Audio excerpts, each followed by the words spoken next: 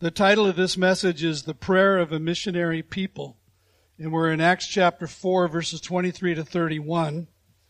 We're going to get into that text in just a moment. You'll notice as we read the passage that it has a very simple structure.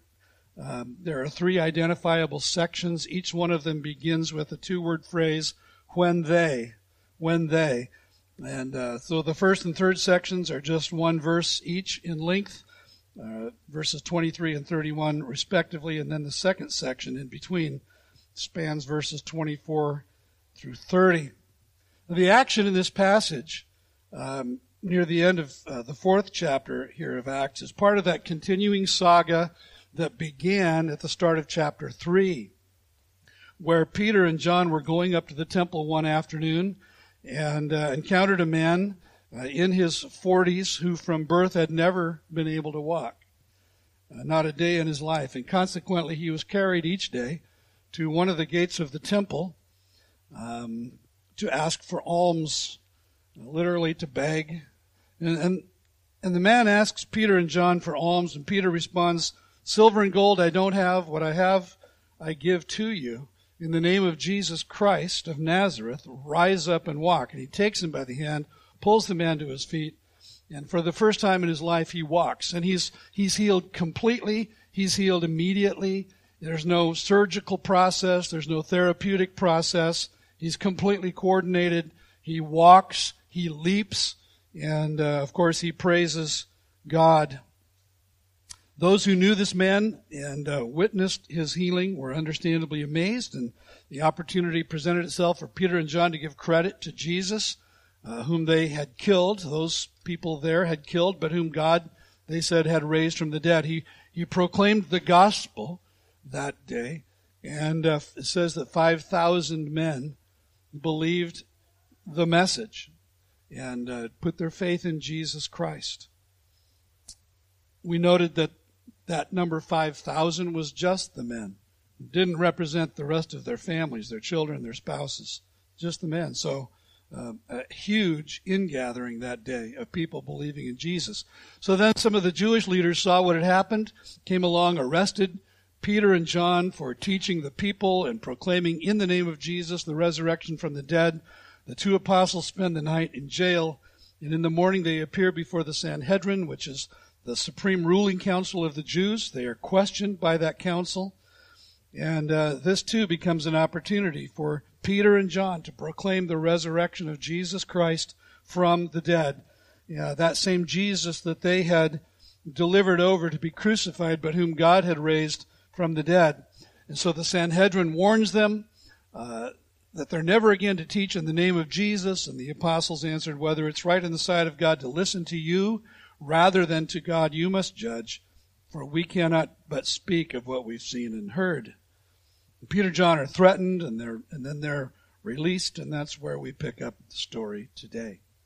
Now, some of you are thinking, I know you're thinking this, well, if you can tell the story that quickly, why were the last two sermons just so stinking long? And that's a good question. I'll think about it a little, just a little, though. But let's stand and read this morning's text together. Acts 4, 23 to 31. When they were released, they went to their friends and reported what the chief priests and the elders had said to them. And when they heard it, they lifted their voices together to God and said, "Sovereign Lord, who made the heaven and the earth and the sea and everything in them, who through the mouth of our father David your servant said by the Holy Spirit, why did the Gentiles rage and the peoples plot in vain?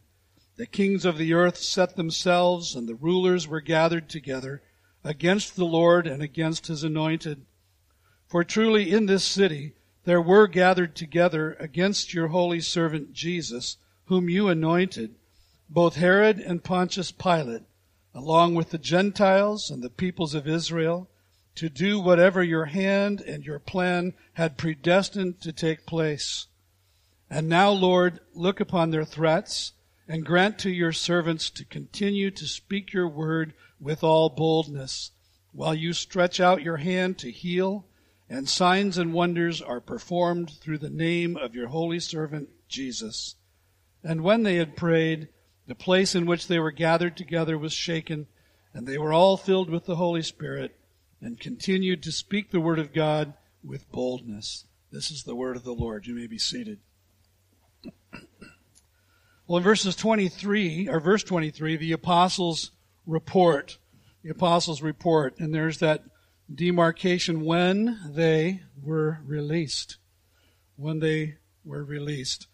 If we reach back into last week's text, just briefly, to verse 21, verses 21 and 23 together sound like this. And when they had further threatened them, they let them go, finding no way to punish them because of the people. For all were praising God for what had happened.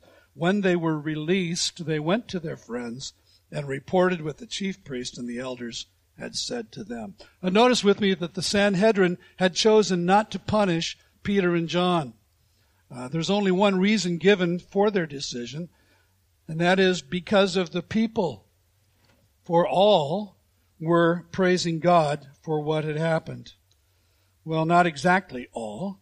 The religious leaders themselves weren't praising God. They were perplexed. They were frustrated. They gave in to political pressure. And I think it was for that reason alone that they let Peter and John go on this occasion without being punished. Now notice with me where Peter and John went when they were released. The ESV says they went to their friends. And literally the Greek text says they returned to their own.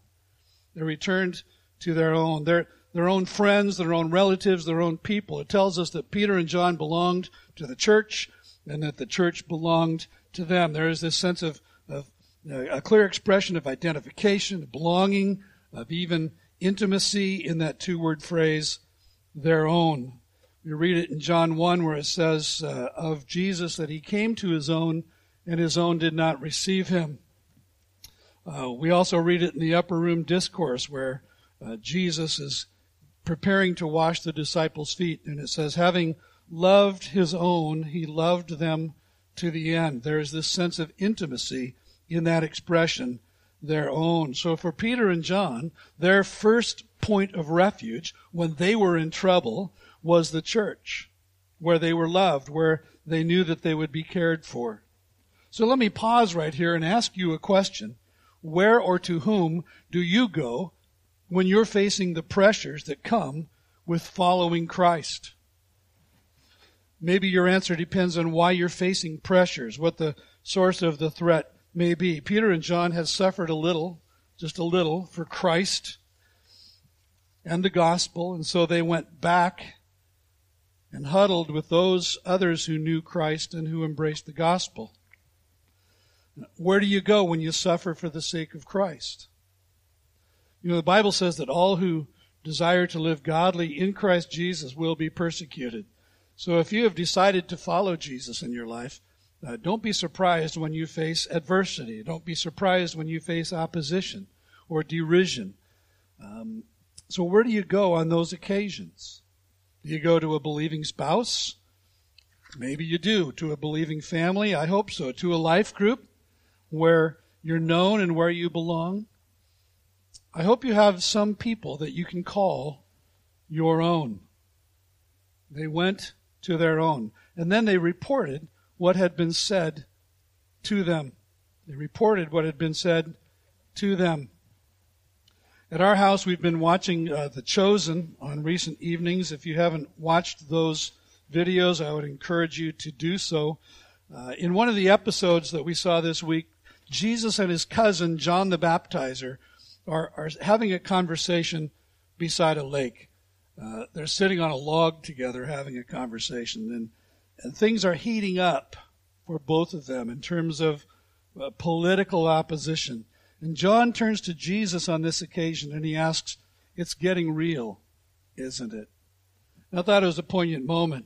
It's getting real, isn't it? For Peter and John here, through their encounter with the Sanhedrin, things had also started getting real. More intense opposition laid just ahead of them. And, you know, my hope in teaching through the book of Acts is that we as a church will be stimulated to think missionally. That is, to think like missionaries think. And something I know about a church that's faithful to its mission, to help people find and follow Jesus, is that that church will always have plenty to report in the way of opposition and adversity. The body of Christ needs to hear those reports. We need to share in adversity together. I don't know about you, but I've sat through in my lifetime a lot of reports from missionaries on fields, in Europe and Asia and Africa and everywhere on the face of the earth. And a lot of times they're just sugar-coated. It's like, oh, everything's going great. We have great unity in the team, and people are being saved, and it's just great, I don't believe them. A lot of the time. I don't believe them. Now, I believe that people are being saved. I believe that there's a lot to believe there. But they never talk about adversity. And adversity comes to everyone who decides to serve Jesus Christ in their lives, whether it's in a personal ministry or a formal one. So we need to share in the adversity together. We need not sugarcoat the reports. We need to encourage each other and pray for each other. These should be among the dynamics between Christian friends. Reality. In verses 24 to 30, then, the church prays. The church prays. Notice the when they phrase, and when they heard it. Hearing the apostles' report initiated the start of an impromptu prayer meeting. And this passage is going to tell us, in part, the answer to the question, how do missionary people pray? How do missionary people pray, especially in response to adversity? Notice that I'm using the word missionary there as an adjective, a descriptive word. The people who are missionary in their nature, the people who are missionary in their identity, and people who are missionary in their conduct. How do missionary people pray, especially in response to adversity? Verse 24 says, when they heard it, they lifted their voices together to God and said, and I'll stop right there. Reading this verse, I don't think we should conclude, as somebody might, that they were each kind of supernaturally downloaded the same script so that they all spoke the same words together in unison. I'm fairly confident that's not what is being expressed here. The word translated together in verse 24 is often translated by the phrases in one accord or with one heart and mind. Now, the word is homothumadon. Literal translation would be having the same passion, sharing a common passion. And what we should probably understand from this is not that they were reading from a common script, but that each of them was powerfully moved to cry out to God in passionate prayer. Maybe someone was leading them in prayer. Maybe several of them prayed aloud. But what Luke is telling us is both how they prayed, that is, with a shared passion, and then what the themes of their prayer were. So voices then, plural here in the ESV, should probably be voice singular, as it is in some other translations, because what Luke is describing represents the collective voice of the believers. And the first thing he tells us is that collectively they affirmed God's sovereignty. God's sovereignty. Notice in verse 24, the first two words of their prayer, sovereign Lord. Sovereign Lord. In the Greek text, it's just one word, despotes. It's there in your sermon notes. It's the word from which we get our word despot, which means someone who holds absolute power. We tend to think of a despot in a negative sense, for a ruler who exercises power and authority in a way that's cruel or oppressive. Someone said one time, absolute power corrupts absolutely. But that's not the sense here. We're not talking about a human sovereign.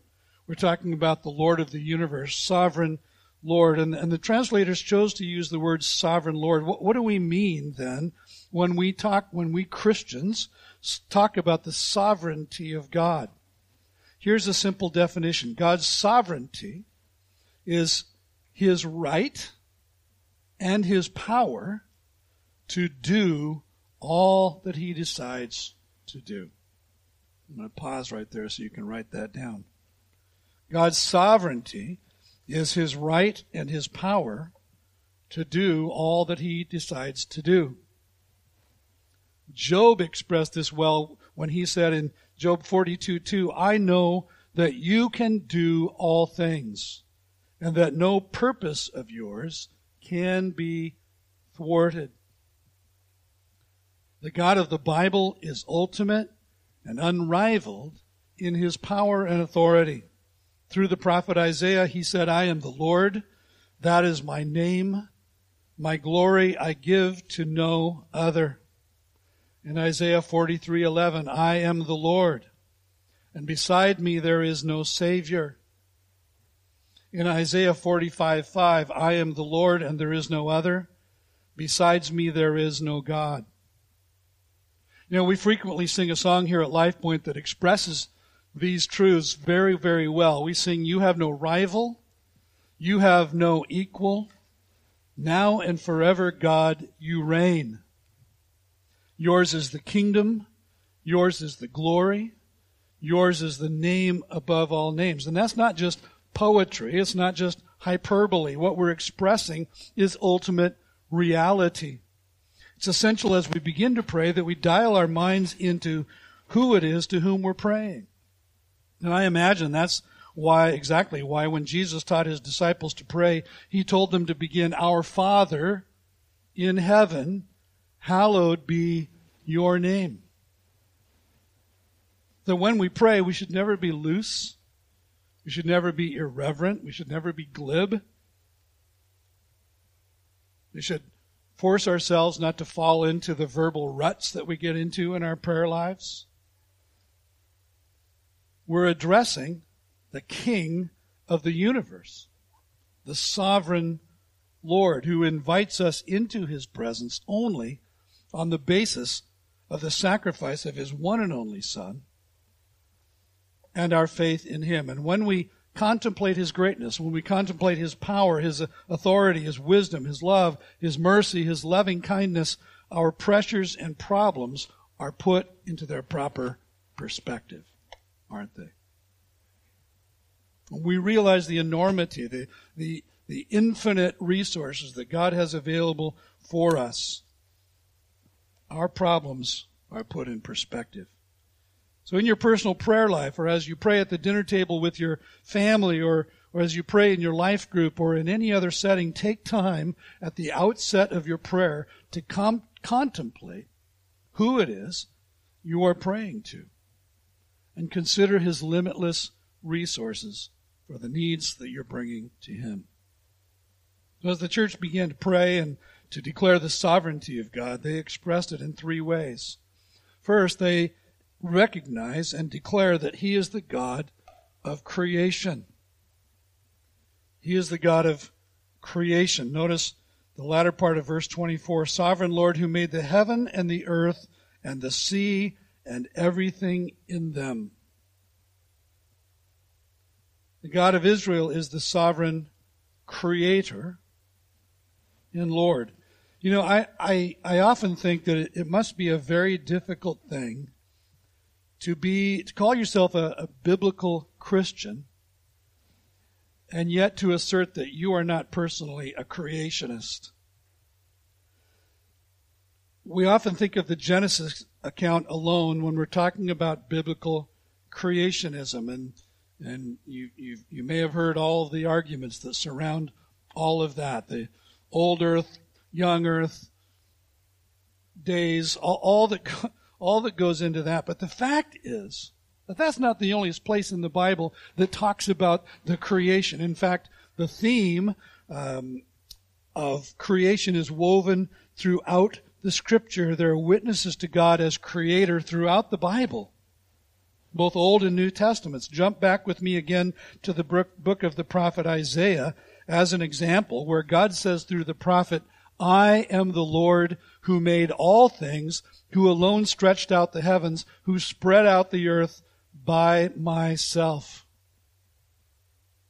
The one who created everything is therefore sovereign over everything. And he exercises ultimate, unlimited, unrivaled authority over everything and everyone that he has made. And that's a great place to begin your contemplations, especially when you're suffering for his name, when you're up against it.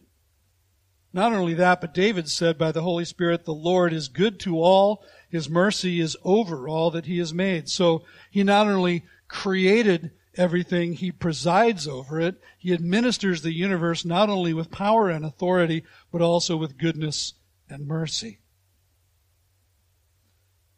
Next, the church affirmed that he's the God of revelation. The God of revelation. Sovereign Lord, who through the mouth of our father David, your servant, said by the Holy Spirit, why did the Gentiles rage and the peoples plot in vain?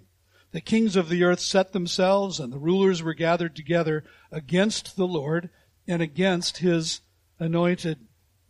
And I want to pause here again and ask you to notice with me the language in verse 25, because there's a description there of what we mean when we say that the Scripture is inspired by God.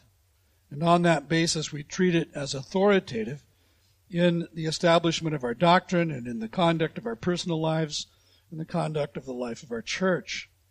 Verse 25, Sovereign Lord, who through the mouth of our father David, your servant, said by the Holy Spirit. Sovereign Lord, who through the mouth of our father David, your servant, said by the Holy Spirit. Paul wrote to Timothy in 2 Timothy chapter 3, verse 16, and said, all Scripture is breathed out by God. Breathed out. That phrase, breathed out, is often translated inspired because it means exactly the same thing. From that comes the expression, the inspiration of Scripture. And the idea of the inspiration of Scripture is that biblical Scripture is the product of God breathing or speaking it into the heart and mind of a human author who then writes it down for others to read. So coming back, and by the way, when we talk about the inspiration of Scripture, it's not the same. We're not saying the same thing as, someone, John Lennon, Paul McCartney, get inspired to write a song. Or Henry Wadsworth Longfellow getting inspired, to write a poem. Or someone sees a beautiful sunset and is inspired to paint it. That's not what we're talking about.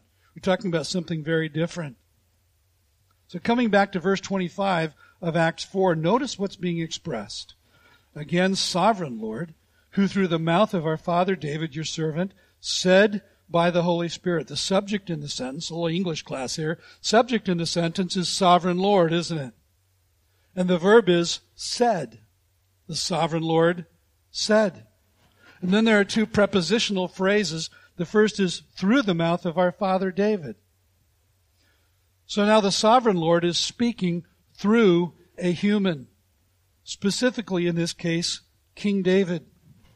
And the second prepositional phrase tells us how the Lord did that. It was by the Holy Spirit. So notice the progression then. The Lord speaks through a human author by means of the Holy Spirit. It's on this basis that we affirm that what gets written down and handed down to us is God's inspired word. God breathing Scripture. And I think each of us should ask God to renew our awareness, our appreciation, our understanding then that the words that we read on the pages of our Bibles are not just human language. They're not just humanly concocted stories, but they are breathed out by the Holy Spirit so that as we read the Bible, we are encountering the very mind and heart and will of God. It's one of the reasons why it's so important to do your theology from a trustworthy translation of the Bible and not maybe just a modern paraphrase. You want to get as close to the original language as you possibly can.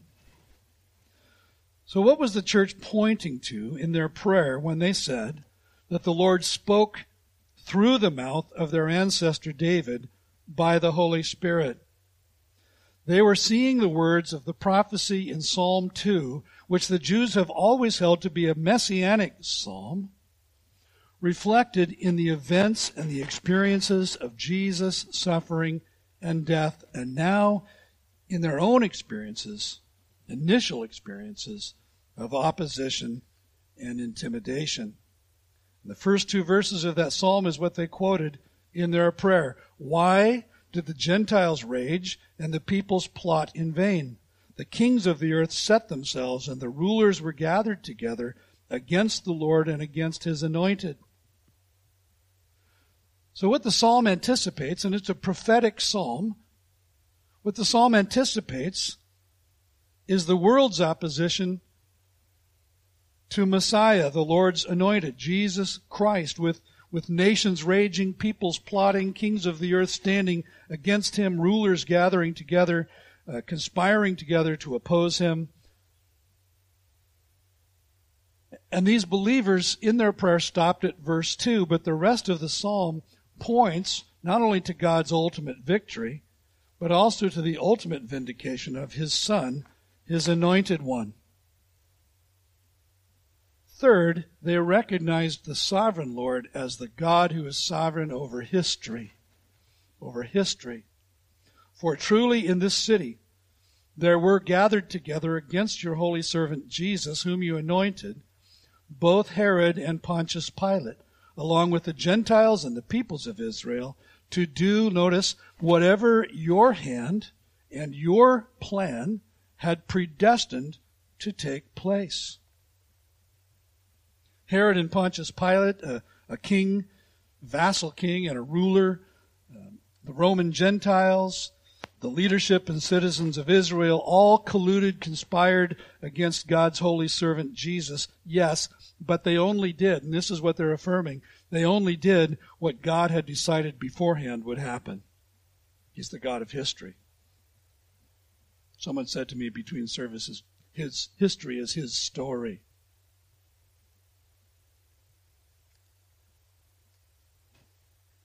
And in the same way, what was now happening to them was in fulfillment of what Jesus had told them they would experience for the sake of his name by extension. The believers were confident that what the prophets had said had real-world fulfillment, real-world significance. Paul wrote to the Ephesians that God's plan for the fullness of time, Ephesians 1, is to unite all things in Christ, things in heaven and things on earth. And it is toward that predetermined end point that all of history is moving. So as you're watching the evening news and you're connecting the dots, understand that Israel will always be at the center of world history. It is still the center of the world. It's in the news every night. Why? Because Israel is the land, and the Jews are God's people. And that hasn't stopped. So when you're saying, this is going on here, this is going on here, all that's going on, understand that God is weaving it all together toward a predetermined end. And that predetermined end is that he's going to bring everything together under the lordship of Jesus Christ. And that's the point that Paul talked about in Philippians 2, that someday at the name of Jesus, every knee will bow. Whether on heaven or on earth or under the earth, and every tongue will confess him as Lord to the glory of God the Father. For some people, that confession of Jesus' lordship will be a moment of sheer horror. And for others, it will be a time of great celebration.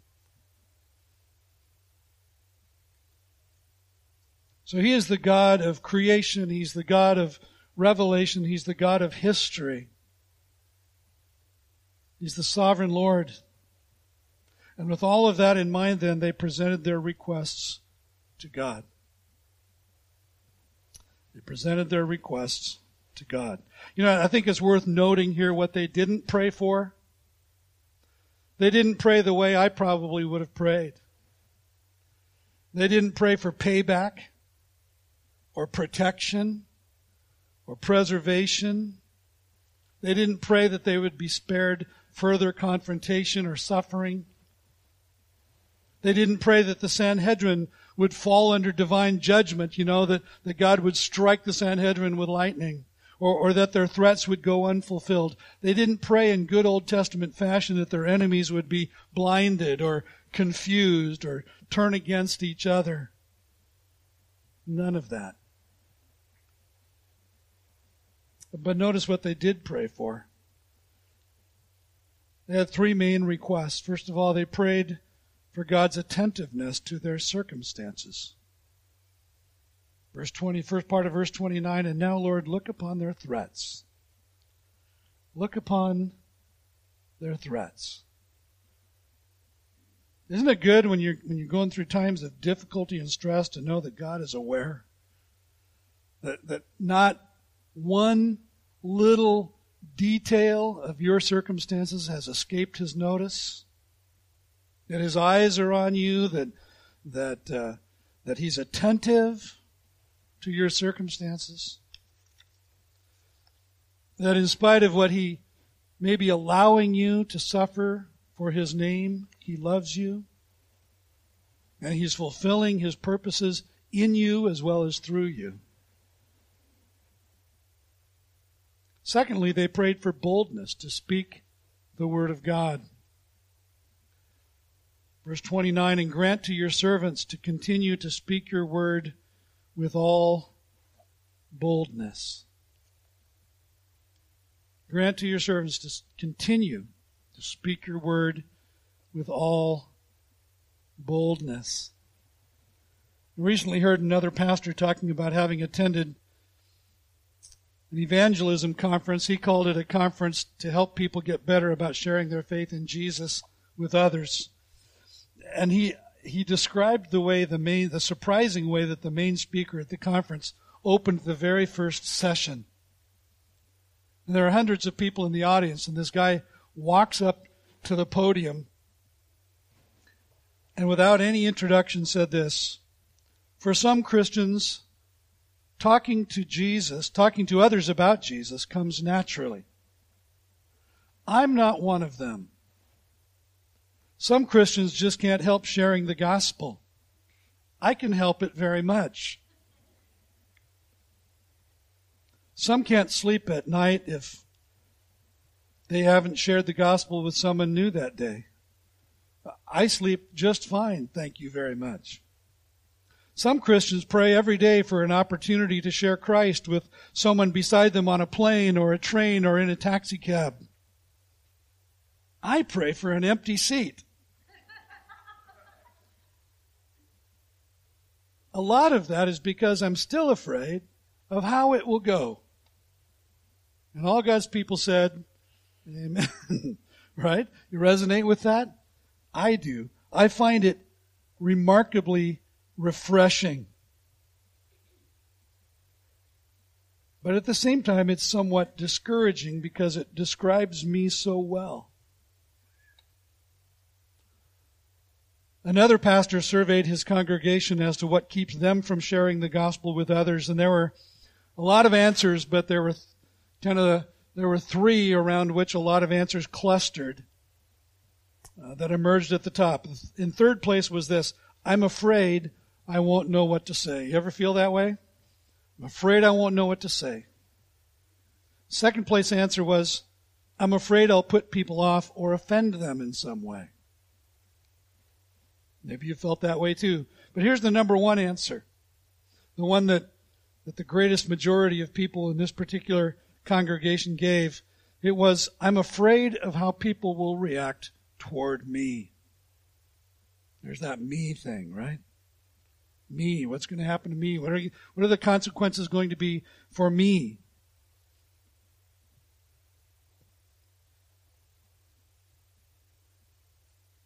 Each of those answers is so common, isn't it? And not a single one of them reflects much in the way of boldness. But they prayed for boldness.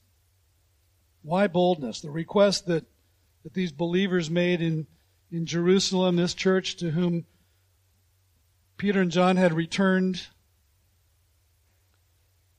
isn't explicitly explained, but we can infer even from our own experience some reasons for their request. Perhaps they asked for boldness because, like most of us, they simply know they don't have it in themselves.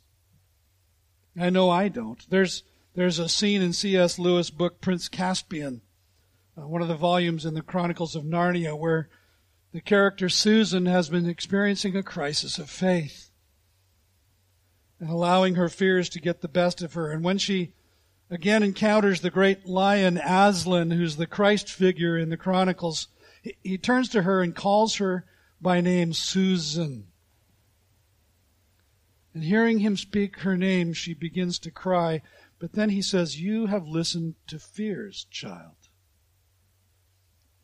Come, let me breathe on you. Forget them. Are you brave again?" And sometimes, don't we just need Jesus to breathe on us? To breathe courage into us in order to be and to do what He calls us to be and do? Boldness will always be needed when we're facing opposition. And if we're going to identify ourselves, listen now, if we're going to identify ourselves with Jesus Christ and commit our lives to making Him known, we will face intense opposition from spiritual forces that are arrayed against us.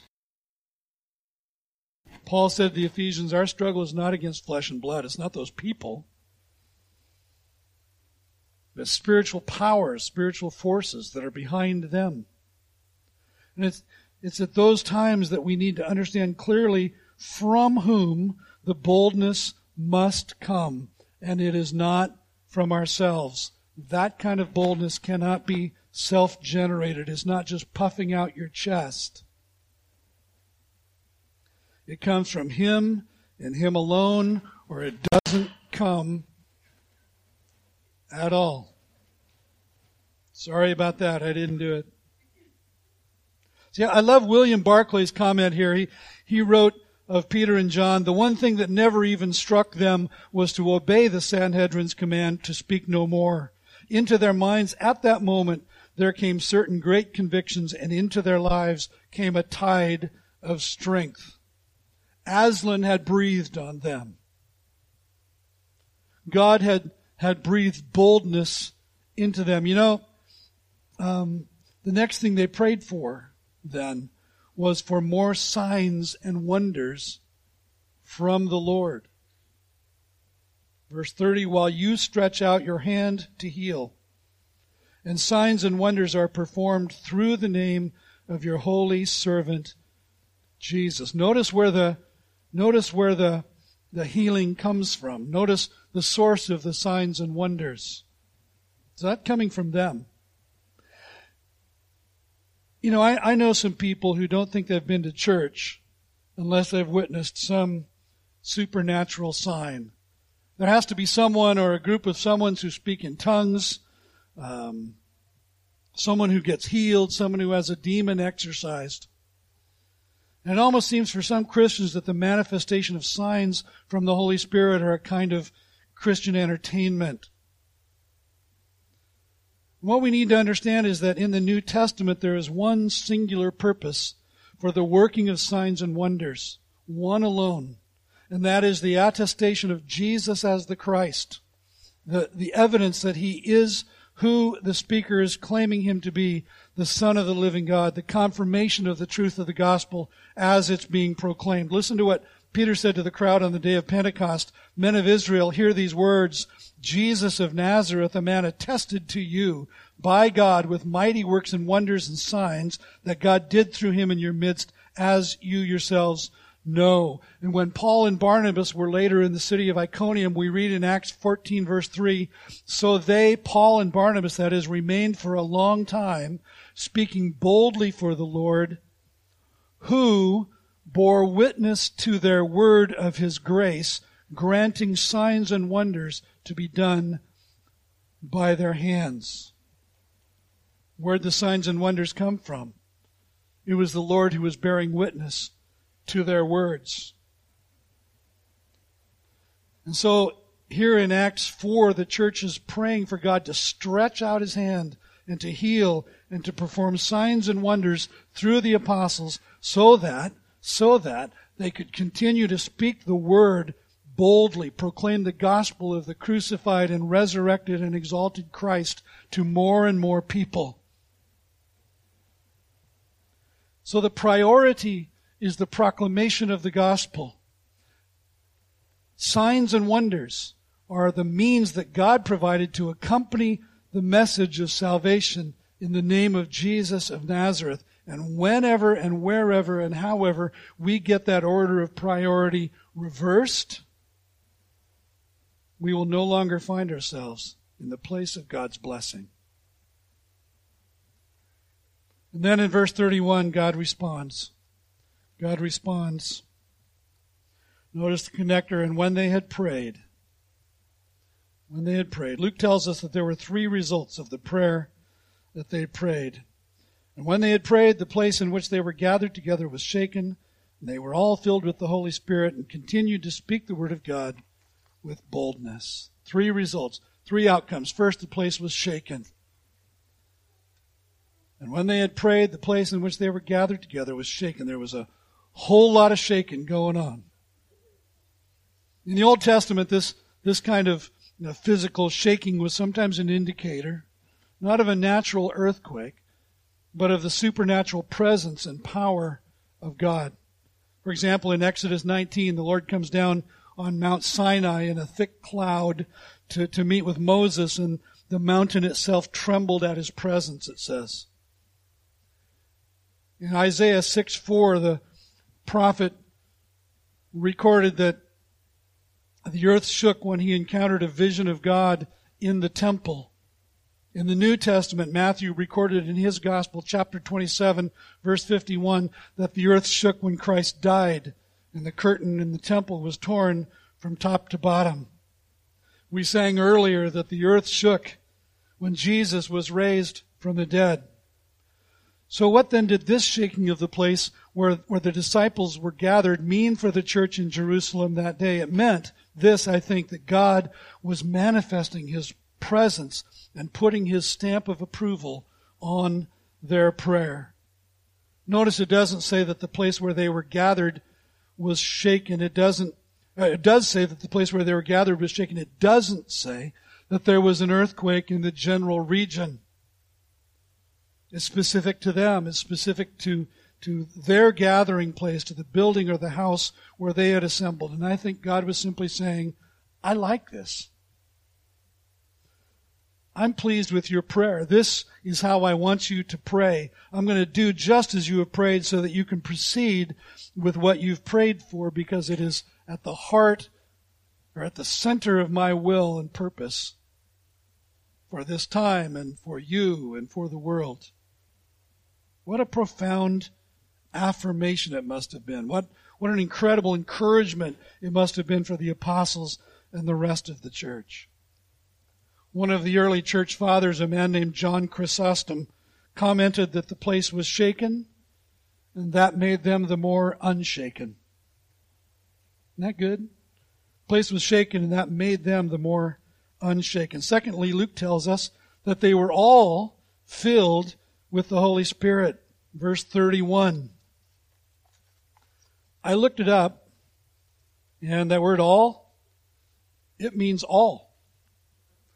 It means all. Both men and women, young and old, they were all filled with the Holy Spirit again. Again. A fresh new filling for what would come next. And then finally, they continued to speak the word with boldness. They continued to speak the word with boldness. Verse 31. Well, what does it mean that they continued to speak the word with boldness? What does boldness look like? The word itself means freedom. It means fearlessness. It means the capacity to speak and act with confidence. And what resulted for these new believers in Jesus was that they left a witness that made an eternal impact in individual lives and in the entire world. It turned the world upside down. One of the things that seems to repeat over and over again in the Acts of the Apostles is that every time the church experiences persecution and responds in faith and dependence on the Spirit of God, what follows is a new season of spiritual power, a new season of proclamation of the gospel message, so that more and more people believe in Jesus Christ, they're saved, the church continues to grow. The new season is always preceded by the church getting on its knees in dependent prayer. I often hear people expressing a desire for revival in the church in our time. Something we all need to be reminded of is that the common thread that runs between every major revival in the history of Christianity has been a collective commitment to fervent, humble, dependent, passionate prayer. Without exception. May we be those who pray humbly and act boldly and speak the word of God freely in our time, in the name of Jesus. The Jesus that lives in you is the Jesus that died for you. He's the one who, on the night that he was betrayed during the Passover meal, took bread and he broke it. And he distributed it to his disciples. And he said to them, "This bread is my body, which I am giving for you." They didn't understand that in a matter of hours he'd be hanging from a Roman cross. But they didn't forget that he had said this. "This is my body, which is given for you. Take it and eat it, all of you, in remembrance of me."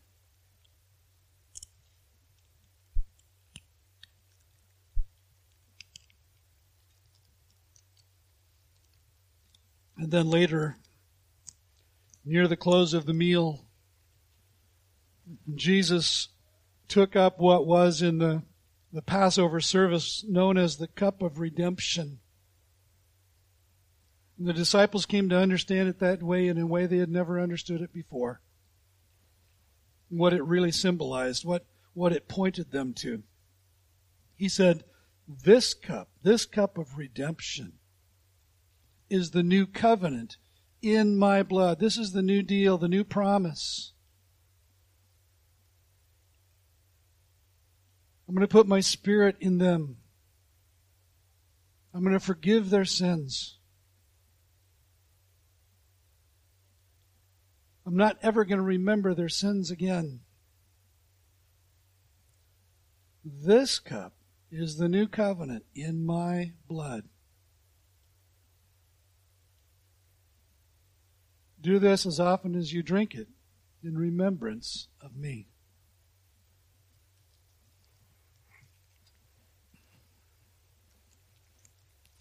Sovereign Lord, God of revelation, God of creation, God of history, may we be bold. May you fill us with boldness to speak your name. And Lord, would you attend us as we make that commitment in our lives to share the gospel with people around us who do not know you. Would you attend us with every resource we need, knowing that this is your expressed will, that we would make disciples of all the nations, baptizing them in the name of the Father and of the Son and of the Holy Spirit, teaching them to obey everything you have commanded us. And we thank you for the promise of your presence. And we look forward to the day when you will come again for us. We pray it in the name of Jesus Christ, our Savior. Amen.